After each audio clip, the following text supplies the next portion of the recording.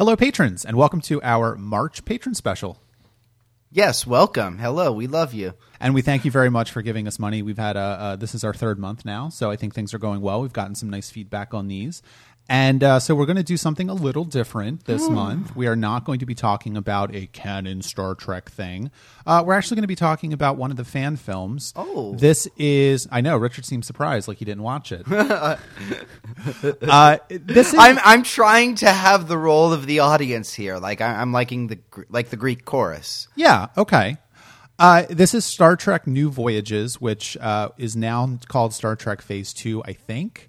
It went through a couple different names. I think it was Star Trek New Voyages, then it was Star Trek Phase 2. Then I think they went back to Star Trek New Voyages, and they went back to Star Trek Phase 2. I looked it up, and it was like, the New Voyages site redirected me to the Phase 2 site.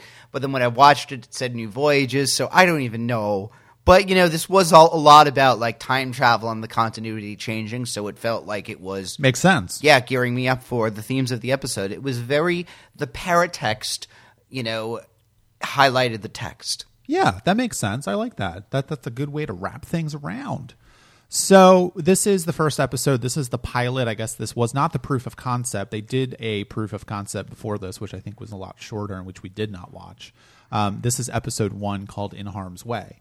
Now, this is going to be a little bit of a different kind of discussion because, I don't know that we're necessarily going to critique it on an acting level or a direction level or anything like that. That seems kind of churlish. And it also doesn't seem like, this isn't one of those episodes where, as we're watching this, I'm like, we're not going to be talking about the social meaning of this episode or, the importance of this episode in the same way we would be analyzing a regular Star Trek episode. But I guess my biggest question that I have of this is what the hell did I just watch in the sense of like, what is this production? Who are these people? Right. Is this any degree of official? Because how could something this extensive be? Yeah. So Richard doesn't know the history of Star Trek fan films, which I guess is not surprising because Richard is not a Trekkie. This is even though many of our audience calls me a Trekkie. But okay, so the news came out last week that Nicholas Meyer, who of course wrote and directed Star Trek to The Wrath of Khan, he wrote, maybe co-wrote Star Trek IV, The Voyage Home, and wrote and directed Star Trek VI, The Undiscovered Country. So when the news came out, I texted Richard and I said, Brian Fuller actually got Nicholas Meyer to write and produce the new Star Trek series, and he was very excited. And then he said, "Who is Nicholas Meyer?"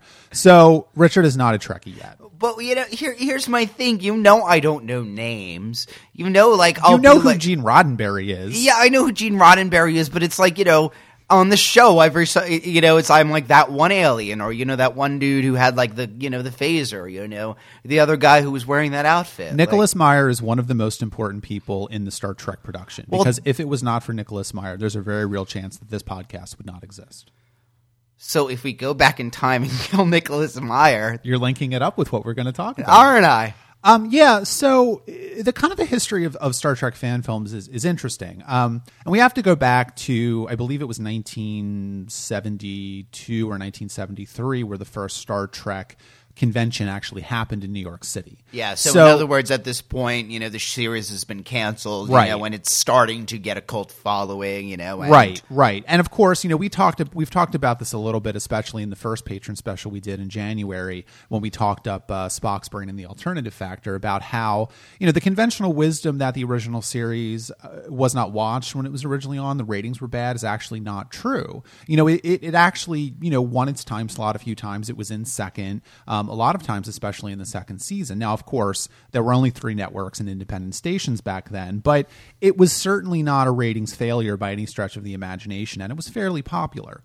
And a lot of why the original series eventually got canceled in the 3rd season had a lot more to do with the ways in which Gene Roddenberry had a lot of friction with the NBC brass, the NBC production people, and sort of the network in general, and they just didn't want to deal with him. They were paying a lot for the original series. Basically how it worked was the original series was produced by Desilu, and then Desilu was bought by Paramount in between the 2nd and 3rd seasons of the original series. And that's kind of how a lot of television production happened back then. It's a little different now. Yeah. Networks generally want to own what they make because they get a lot more money for it. They get a cut of all the reruns, they get a cut of the streaming, they get a cut of all that stuff. Whereas if It's an independent production company He that kind of licenses or sells. basically that's exactly what they do. They sell it. So they go to a network and they say, look, we have this pilot. That's where pilot season comes from. So these independent production companies would make pilots, proof of concept for shows. They would shop them around to networks, and the networks would say, okay, we'll greenlight this for a series, and we will pay you $185,000 to make an episode of this, for example, which is, I think, the first season budget of the original series. And then, they would air it on the show, and if it made money back in advertising, it would get renewed. So now that's a simplistic version of it. Now is it more like the network will talk to the production companies and contract them to make their shows? No, a lot of times what happens now is they're either made directly by the network's production arms themselves, or the networks will actually buy the production company. So they actually own the rights to the show. NBC has seen no money from Star Trek since 1969 when it got canceled. All the money went to Paramount. Okay. You see kind of how it works there. So what happened is, Star Trek, the original series, was canceled in 1969. It kind of grew and grew and grew in the ratings because a lot of independent stations were stripping it, which means they were airing it 5 days a week, usually in a pretty good time slot, like around the time the kids were getting home from school. Okay. So it grew and grew and grew in stature. That's kind of how we got the animated series. Of course, that's eventually how we got the first Star Trek movie, and that's kind of how everything has happened since then, and that's why Trek About exists. But so these fan films are kind of in an interesting, area because Paramount was always very sort of hands-off with it, and they kind of basically told fans that wanted to make fan films of Star Trek or fan fiction or what have you that you could do it as long as you made no money from it. Yeah, because I guess especially in such a fan culture, it's very obvious watching this that this is not an official Star Trek product in a way, like that I would assume most of the fan stuff, everybody kind of knows, well, this isn't Bill Shatner and, Leonard Nimoy, right. And so, it's not really competing in the same way that, It's really for fans. Yeah. And I think you see that in the first episode of New Voyages in Harm's Way, which we'll get to in a few minutes. So there were always kind of fan films, but this was one of the first ones that had some actual... I don't know exactly how much money it had behind it. I can imagine not a lot, but it did have some people that actually did work in, as I understand it, I'm not sure. I don't know that much about the history of New Voyages. This came out in 2004. Yeah. And they've only done, I think, 9 episodes in 12 years. Yeah, and it's also, I also know 2004 was kind of an era where it was a lot easier to do your own, kind of film. That's when, that's kind where, of technology became a lot cheaper, the computers that, edit, everybody had a computer that could edit, something and do some basic special effects and stuff like that. So, and I think we probably will talk about the special effects in this as well, because this is, and you're right, this was right around the era where, people could do computer generated graphics, on their own computers and have it be pretty good. This is the era where, home video stuff was getting cheaper and cheaper, and also you could distribute it a lot easier. Exactly, frankly, because the internet, right? So it was kind of a what do you call it? A perfect storm. A perfect storm of circumstances that kind of caused. I don't know if I would necessarily say it was an explosion of Star Trek fan films, but there definitely are a lot more that got started in the past decade and a half than there were in the 80s. Yeah. You could argue as well that that's why Paramount had such a hands-off sort of a policy about it, because when you had to shoot this kind of stuff on 16 millimeter film and you couldn't do any real special effects, you can kind of see where they would go, you know what, you guys can do that. That's fine. That's really cute. But by the time the 2000s hit, kind of the horse was out of the barn or whatever. And, right, right. There does seem to be a very good, it almost seems a good faith thing. And frankly, if Paramount tried to crush these things, it would come off so mean, because this is such a part of... I know that... my understanding is that fan fiction, as we know it, particularly slash fanfic, comes from Star Trek fandom, Yeah. People had certainly written... Sherlock Holmes is kind of considered one of the first, stories that had fan fiction written about it, frankly. But, it is so intimately connected with the Star Trek culture that... you can't really stop it without stripping everything that you. I don't know. Like it would be that seems like a nuclear option almost. Yeah, I would agree with that.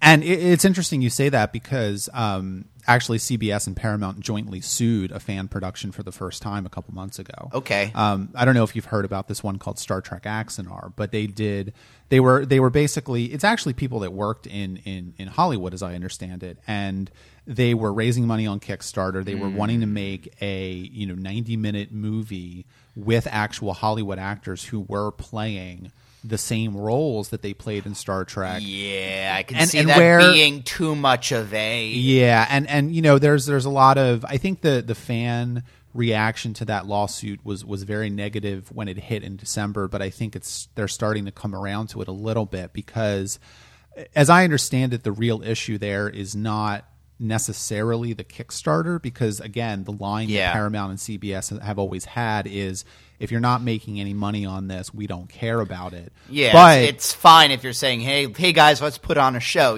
Right. But as I understand it, the production and stuff, they were starting to pay themselves a salary, and that was getting a little weird. And so they were doing a lot of conventions and stuff like that. And then you also have to remember, too, that during this explosion of fan films, Star Trek Enterprise was on the verge of being canceled. It was canceled in 2005. And there was this talk in the mid 2000s that Star Trek, was essentially dead. Yeah. And so there was really no competition. Now we have, there's the third Star Trek movie coming out in a few months, Star Trek Beyond. We have the 2017 Star Trek show, which is coming out in January of 2017. So you can kind of understand that there's a lot less hunger or desire on the part of CBS and Paramount to have these competing things that are doing these really, impressive special effects, that are employing these actors, that are kind of diluting the brand of Star Trek. Yeah. Now, whether or not I don't necessarily agree with that, because I think a lot of these fan films are very fanny. Yeah, but from the again, this the one you were just talking about. I don't know much about it. From what you expected, it almost seemed like they're doing a drink your milkshake to the license of Star Trek. They're trying to make an official Star Trek movie without going through the proper channels. There is an implicit line that I can see, certainly, and I think everybody can get behind, where it's, this is an expression of fan love, this is something we're doing for fun because we love the series, and, we're trying to be, I don't know, it seems like it's a fine line, and I think they may have crossed it. Yeah.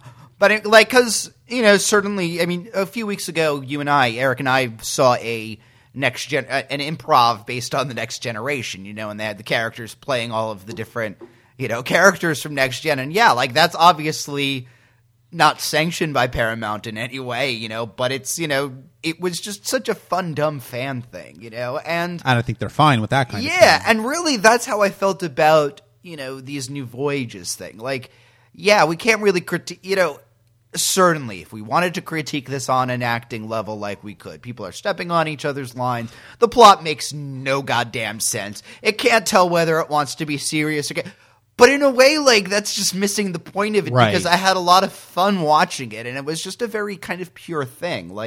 This was a very endearing thing to watch. Yeah, and I think we're gonna break our sort of rule of not recapping plots, because it's very likely that the people listening to this may not have seen any New Voyages or In Harm's Way, and the essential plot of it, or the concept behind it, is that the timeline diverted at some point. Captain Pike and the Enterprise got destroyed. Okay, so the thing was the Planet Eater or whatever from Doomsday Machine. Yeah, which I didn't really remember, but that ended with somebody going into the Doomsday Machine. Yeah, so Commodore Decker piloted a shuttlecraft into the Doomsday Machine and blew it up. Now the actor, he plays Jessica Fletcher's friend on Murder, She Wrote. Ah, okay. Yeah, but he didn't play the Decker the first time, right? No, he did. He did. That was the same actor. Yeah. So they did get the same actor. Mm-hmm. Huh. So essentially, what happens is, Spock is dead, Pike is dead. Kirk has a Klingon science officer, and they're on another ship, I think called the Farragut. And so they're kind of fighting this like doomsday machine war where there's these doomsday machines all over the galaxy destroying planets. Vulcan has been destroyed, which of course is interesting because Vulcan gets destroyed in the 2009 Star Trek movie. And they have to go back in time using the Guardian of Forever, which they call the Gateway for some reason. Then later on they start calling it the Guardian, which I thought was kind of funny. But yeah, at this point it looks like the Guardian is being scientifically studied, or there's a Right. base or something. I don't know. They realize that the timeline has been altered, and so they fly a starship through the Guardian of Forever to go back and try and stop the Doomsday Machine. They do something, and this is where it gets kind of confusing, with Pike on the Enterprise in the past, and then suddenly the Enterprise A appears, and it's Admiral Kirk, and they're like, we're going to help you. It made no sense, but it was just like hitting all of these fan notes. Like, I don't know. It's one of those things that I think, it's obviously for Star Trek fans. And I think that's what the primary takeaway is. The ending ends with, I think Spock from the future going to Captain Pike. It shows how Captain Pike gets in that machine that he's in the menagerie, and him, talking about, oh, well, don't worry, he'll come and he'll save you, and his plan, and obviously setting up those events, of that episode. But yeah, and having Captain Pike in there in the first place, having the reference to the Doomsday Machine, it's like they had a list of things that they wanted to see followed up on in a way that I really liked, because, one of the things I had always said about the original series is, here's stuff and there's no consequences. One of the reasons that Wrath of Khan is such a, fantastic movie is because it deals with the consequences of an earlier episode. So in this way, this plot is an attempt to deal with some of the consequences of other episodes. I think in an interesting way, this episode feels like an attempt to, because they obviously, they're kind of aping the same camera angles that the original series used in a lot of instances. The guy that plays Kirk is obviously doing kind of a Kirk as Shatner as Kirk impression, which I think, he's actually one of the only actual professional actors in the cast. I think he does a pretty good job. But so where you look at this and you say, okay, they're obviously trying to tell a TOS style story while kind of adopting some of the tropes of television in that later time period. Yeah, because maybe they are do some more world building with the original series, and because that was something the original series was not very good at. Yeah, but I think that it's a little, I always cautioned you against criticizing the original series for not doing world building, because that's just not how television world was building made had back then. not really been invented. Yeah, it's true. But yeah, I think that it's fun. I was not bored watching this. It's 50 minutes long, which is exactly the same length as a TOS episode. There's a lot of interesting callbacks in it. There's a lot of interesting stuff, and I think that if you are intrigued by dropped concepts from the original series, that's kind of what fan fiction is about. it's for fans. It's for the people that are really going to geek out on this stuff. I'm going to be honest. Like, when I finished it, I literally had no idea what the plot was. It's a time travel plot. Most time travel plots just are. It's such a convoluted concept that if you don't completely do it right, it just is this tangle on this knot. And this episode is a knot. It makes no sense. But at the same time, I would watch more of this because I don't know. It was very lovingly done. Oh yeah, you can tell that everyone in the cast and crew absolutely loves the original series. There would be no reason to do this otherwise, right? Yeah. And so there's almost a degree of like summer camp skit to this kind of feeling, which is that this is something done for fans by fans. This is not intended for anybody who doesn't love the original series because, you're not one of us, but, if you love this as much as we do, like, I don't know, I found it a very, friendly and intimate show in a lot of ways, because it is about, fans connecting to each other. And I don't really do much in the way of fandoms. I know a lot. I have a lot of friends who are very into fandoms.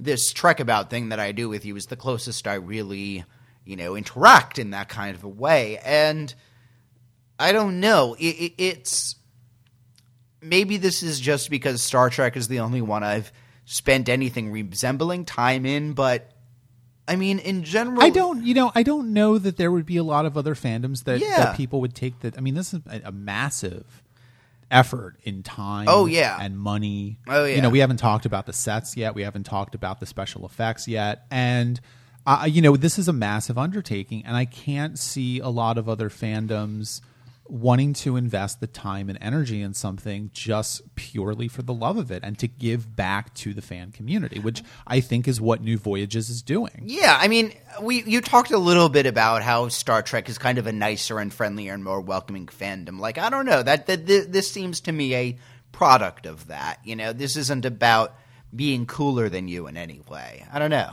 And I also think I don't know that you could do this in a lot of other fandoms because there's kind of a partially given the hands-off nature that allows just legally for this to be done. So some of it is the hands-off nature, but I think some of it has to do with actually the bulk and sort of the so much. There's so much Star Trek out there that you can do this in a way that you couldn't necessarily do with a lot of other popular things. Like, for example, let's go with the Buffyverse, for example. Yeah, where the Buffyverse is very self-contained. There's Buffy the Vampire Slayer and there's Angel, right? Or Firefly. There's 14 episodes in a movie. Like, I don't think that they don't engender that sort of thing because it would feel much more important for some reason. Whereas this is just another Star Trek, this is another Star Trek adventure. You can watch it or not, and partially, it's fun. Partially that's helped by the very premise of the show, which is just the Enterprise is dicking around, and every time it finds something interesting, it has an adventure for an hour, and it's it's galactic, so we have an entire galaxy's worth of adventures to have. It's not really a very limited universe in a lot of ways. Even going with what we've seen in the original series goes from everything to sci-fi to character drama to whatever the hell Cat's Paw was. I mean, it's a very varied series, even in the original tone. And that helps it a lot too. Yeah, that does help it a lot too. And I mean, if we do end up doing more New Voyages on future patron specials, I think it'll be interesting to see if the fanfic, if this fan film series really does keep that alive as well. I don't know if it does or not. I mean, I've seen, a few minutes of, I think, Blood and Fire, and I watched a little bit of another one, but I've never really sat down to watch one before. Yeah, and I'm curious if, like, you said they did 9 episodes, like, if I'm curious to see the 9th episode as compared to this, did they iron out the kinks in the, did the actors figure out how to play the characters a little better and stuff? Yeah, but I feel like at a certain point, like you said, it's almost irrelevant. No, I mean, but, it's curious because, again, Again, going on the, for fans, by fans, like, there is a degree to which I want to see these people doing it even better because that's going to be fun. To watch them improving out what they're doing alone would, feels nice. I don't know. And that's an interesting thing to feel about a media. I think that, I agree with you. And one of the things that I kind of find so intriguing about this as well, and sort of when I was watching this, it suddenly struck me, kind of getting to the end of it, that in a lot of ways, the production values of this episode of this fan film are hearkening back to a much earlier era in television as well. Yeah. Like if you watch, a lot of, say, early Doctor Who, for example, it's kind of on the same par as this production-wise. But I mean, and like, there's, I have to say, in terms of like, the way the scenes are blocked, maybe, or like, the actors are stepping on each other's lines constantly throughout, stuff like that on a production level. But like, just looking at the costumes and the sets, like, those are very lovingly recreated. Like, and that looked cool. Like, not only that, they did 2 bridge sets. I mean, they did the Pike era, Enterprise bridge, which was much less colorful and had the little lamps, and they also did the original costumes, and they did they had a couple of the late 23rd century costumes. They had some of the TOS era costumes. They also made a Constitution class bridge. This is... Yeah, in terms of, like, whoever was dealing with the, I guess, would you call that set design, production design? Yeah, that would be set construction. Yeah, set design, set construction. Like, that era of the production was impeccably done. It was very well done, and I think that's where you really see the care and love and attention to detail that the fans are bringing to this. Because how many, I thought it was hilarious. Again, we're going on to the bridge and the crew from the cage, the pilot that was, we have number one there, we have that character, that version of Spock, the younger one. Like, that was, again, how hopelessly geekily fanish was that? Yeah. And it's fun to see that again. And I think, and it's fun to be able to, because 5 years ago, if you'd show me this when it came out, even knowing some of, Star Trek, I didn't have that. Like, I know this is the kind of thing where I get all the jokes finally. Yeah. It's nice to be able to do that. Yeah. And I think also it's interesting because it does, in a very different way, really show, I think, the breadth of the Star Trek concept because, they're putting Klingons in here. They are TOS era Klingons, but they're also kind of acting like TNG era Klingons. Yeah, like the talk of honor and stuff, for example, that wasn't really done in original series, but it does kind of seem like a hybrid of the two that fits with, both of that. Yeah, no, it absolutely it doesn't feel like it contradicted the original series. No, not at all. And I wonder if they do more of that in this as time goes on. I think that, definitely the original series feels very different from, the vast majority of the later Star Trek series for various reasons, which we've talked about on Trek About. But I think it really does show that this concept is very elastic. You can do this kind of thing. Yeah. And there's so many uncovered corners of the universe, and there's so many, things that are never followed up on, and missed premises and missed opportunities. I mean, I'm looking at your shelf, and again, you have, 2 shelves of novels, and that's maybe 1% of all of the Star Trek shit that's out there, because it is such a very, in a way, simple premise, and frankly, you could even make a dozen shows that aren't even dealing with any characters that we've ever seen before. Again, there's this is very simply, you don't have to make it with Kirk and everybody. You can make get 6 different people and create completely different characters. And they've actually done that. There are audio dramas that have completely different casts, and there's also I want to say, there's like things like Improvised Star Trek as well, which is a comedy improv podcast, but that has a different cast. They're not playing any of the characters from any of the TV shows. So that kind of shows every time we've seen, when we've seen plenty of other starship captains, in the series, and anytime we've seen one, you can imagine, we've talked a lot about like, oh, well, on that ship, things must be run differently, or, I wonder what kind of adventures they're having on that ship. And, so that's a whole different angle of things you can take, that completely changes the character dramas. What if you have a Captain Picard type of character dealing with some of the problems from the original series? What if you have a Captain Kirk dealing with some diplomatic issues in a DS9 style world? There's plenty of things you can do. Yeah, absolutely. And I also think it's interesting too that this, most of the fan films, at least, this is not true for a lot of the audio fan dramas, but this was, I think, one of the first really sort of big and prominent, TOS fan films. And I think that one of the reasons why, as far as I know, there are no TNG era fan films, and I think that's probably just because it's a lot easier and a lot cheaper to recreate the aesthetic and the sets of the original series. Yeah, that can be. I don't know. It's hard to say because because I was about to say it feels disrespectful to be Captain Picard, but Shatner is around, as much as Stewart is. So, that's, but in other ways, I would say that the original series cast is a lot simpler and a lot easier to make more iconically. I don't know. And I also think that a lot of the fan films are obviously done by fans who love the original series, and I think it is a concern that TNG would be a lot more expensive to create. There's the sets are more elaborate. There's more of them. That kind of thing. But I think the other thing that you kind of have to think about in terms of fan films, and I think you see this in Harm's Way as well, where it's sort of following up on things that happened in the original series. That for Star Trek fans, especially that love the original series, there is a hunger for more stories to be told in the original series. We have to remember that TNG was on for 7 years, DS9 was on for 7 years, Voyager was on for 7 years, and frankly, TOS was killed. A lot weirder shit happened in the original series universe,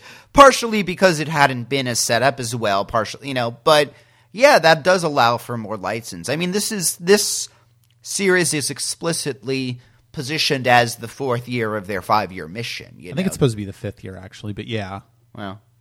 Anyway, it's considered to be because I think they consider the animated series to be the 4th year. Yeah, so. But it is considered to be part of that original arc of that in a way.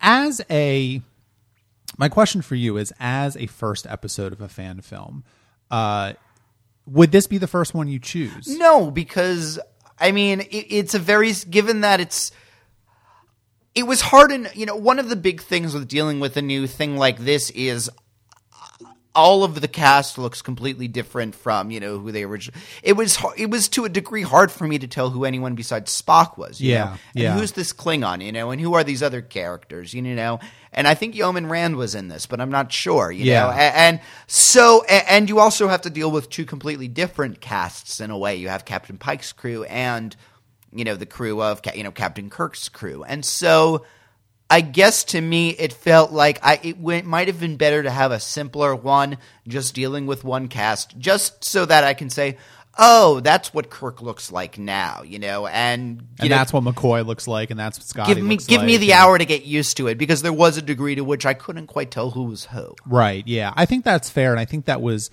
we're not going to spend a lot of time criticizing the acting or anything like that, or the writing, because it's not really the point of it. But yeah, I do think that's my one small criticism of it, is that as a first episode of a concept, it maybe wasn't the best one to choose, just because, like you said, it would have been maybe a little more clear, a little more better to go into this with just a very straightforward, here's Kirk and crew in the 5th year of the Enterprise having an adventure, and this is the second episode. On the other hand, it's almost like childishly ambitious in a good way. Yeah. It's just like they have them going to traveling back to 2006. Like that. All of that was cute. He wanted to write as big of an episode as he could, and they managed to get William Windman to do it. So, hey. Why not? Yeah, I think so. The other question I have for you is, and we haven't talked about the special effects a lot, and I want to say, I think they're pretty good. They're especially for the era. I don't know how they did them. I'm assuming that they did them on personal computers, and they must have taken a long time to render. Because we're talking about, this was probably started in 2002 or 2003, I would imagine. So, and by the time they finished the first rendering, then they realized that there was they forgot to, they put the starship number wrong, and they had to completely redo it. But I think in terms of the special effects, I think they're really good. I think obviously and again, I think this is where you can really see the fan part of this coming in, because they've got ships flipping around and doing things that models just can't do. Yeah, and they've got hundreds of doomsday machines and things like that. And it's they're kind of showing a lot of the graphics on the tricorders and stuff, and that's stuff that they obviously couldn't really do in the original series. And they're sort of extrapolating out what that would look like. I like it. I think the aesthetic is really interesting, and the special effects I think worked for me. They're the one part of the episode I think that really.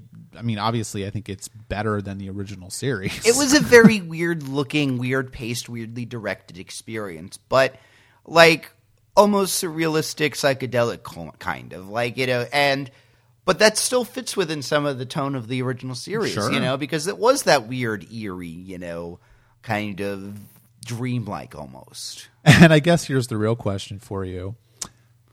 Is this better than the bulk of the third season?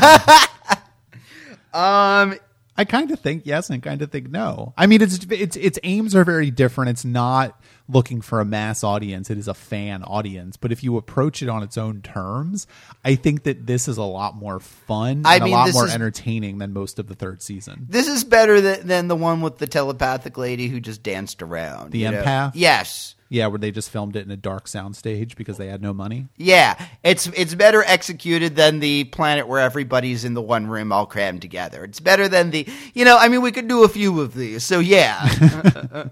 I agree with it. I think, this one, well, that's the thing. I mean, even if it's even with the third season or worse than the third season, I can forgive its flaws a lot more easily than the third season. Yeah. Because the third season, there was a lot where they just didn't give a shit. That was very obvious.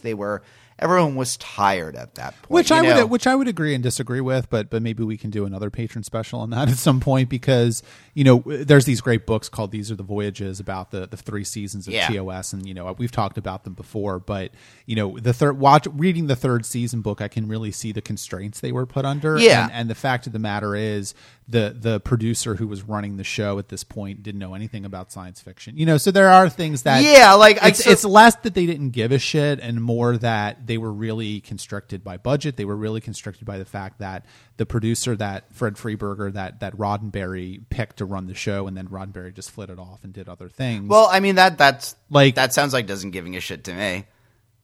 No, I disagree. Well, I don't want to go down a rat hole. But yeah. Roddenberry didn't give a shit, certainly. I think that Fred Freeberger gave a shit. That's fair. But he just he wasn't suited to the original series. Maybe that's a better thing. Obviously, we aren't dealing with just one person on the third season. I mean, there is a large number of people working on them, and it's clear that yes, there are some people who are working as hard as they can. Some people have just given up caring. Some people who are Shatner. It's true. But some people who are just tired. The writing staff is obviously not the best. At that point, but. It was a very tired and stressed production. That much was obvious. They weren't on their A game. Here, even if it's not the best thing, everybody is working at 110% and, having a great time with it. And it seems like... And that counts for a lot. In a production like this, in a fan production, yeah. I would say so because, that is what a fan production is intended to be, an expression of love for the thing. And I think, that's a perfect summation of this. I think that In Harm's Way is a great love letter to Star Trek fans, and it's a lot of fun. And if you have not seen it, I recommend watching it. Star Trek, I think it's StarTrekNewVoyages.com. Check it out. Would you watch more of this? I told you that already. I don't listen to you. I would watch another thing of this. Okay. Well, we have plans for the next few patron specials, but maybe at some point we'll Eric, revisit this. I would watch this just to watch it. Wow. Wow. Okay. Well, you don't know who Nicholas Meyer is, but you do want to watch more TOS fan films. So I don't know what that makes you, but I don't know the name of the fan film though. Star Trek New Voyages /Phase 2/ Breaking Saul. Yeah. Yeah, let us know what you think.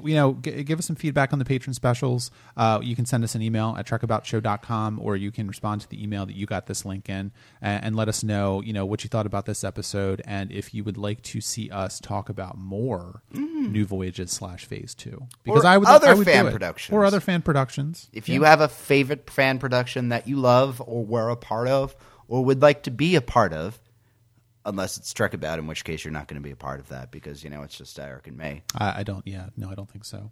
And but they can be a part of it by becoming a patron of our podcast. They already are a patron. That's why they're getting this. Hello, we love you. Yeah, I think we'll dispense with the normal ending bit about all that, go to the website and do that stuff. Because, you're already, you're the Trek About super fans. You're the cool kids. You're the cool kids. You're Don't tell anybody, but we like you better than all the riffraff. Yeah, don't tell anybody else because we want them to also become patrons. Then we'll love them as much as we love you. But you. then they won't be riffraff anymore. Yes, they will be lovely supporters of us. Well, we're going to do something a little different now. Oh my God, what is it? We're actually going to start announcing what the next patron special is going to be. Oh, cool. So for the April patron special, which you guys are going to be really interested in listening to. What is it? So the April patron special, which is going to be released on April 5th, is going to be about what Richard and I want from the next Star Trek series. Ooh. So there's, we waited a little while to talk about this. We kind of had discussions about how we wanted to do it. We thought we would do it as a patron special because, I think that that's a good use of this time. And I think everyone out there will be really interested to hear what we think. I think we'll probably have very different thoughts because Richard comes at Star Trek from a very different place than I do. And also, there's actually news starting to come out about Star Trek 17. We have Brian Fuller, who we know is now going to be the showrunner. We know that Nicholas Meyer is going to be a writer and producer on the show. There's some scuttlebutt about perhaps Tony Todd acting in the show, being in the cast. Who's that? He plays Worf's brother. Richard doesn't know who that is. He was in Redemption and Redemption 2. Yeah. He also played old Jake Sisko in The Visitor. Oh, okay. Yeah. So we're going to talk about... I saw that within the past month. I don't have that much of a memory. Oh, yeah, sure. Because, you're like, the Doomsday Machine in the Menagerie. Man. Fuck you. Calm down. So we're going to talk about that. So look forward to that in April, on April 5th.